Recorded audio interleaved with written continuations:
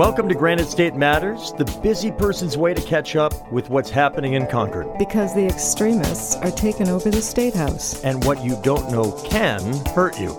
First, let's understand some of the basics of energy costs and how the state gets its energy.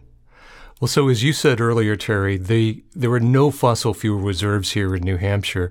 We have no coal mines, we have no oil wells, we have no gas fields. Over 50% of our electrical generation comes from Seabrook, and that's had a positive effect on our emissions level for decades. We can import gas, coal, and electricity into the state through pipelines, trains, trucks, and power distribution lines, or we can generate it here at home through homegrown resources such as biofuels, trash plants, and wood scrap. There are also renewable forms of generation like wind, solar, and small hydro plants. And doesn't market demand drive pricing? Exactly. And demand tends to go up during the day when we're all using energy. It's what's known as peak demand, and that's when prices are also at their peak. And peak demand times are the reason we still have the last remaining coal power plant in New England. It is known as a peaker plant. We pay the operators to keep it on standby, even if we never need it in a given season. Yes, that's right. The New England Independent System Operators, or ISO New England, have to make sure that we have enough reserve power to deal with peak demand so we don't have brownouts.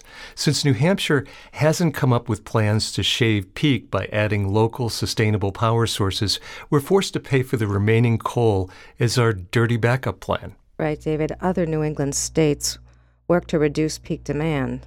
They're lowering their share of regional transmission costs by transitioning to cleaner power sources and investing in energy efficiency.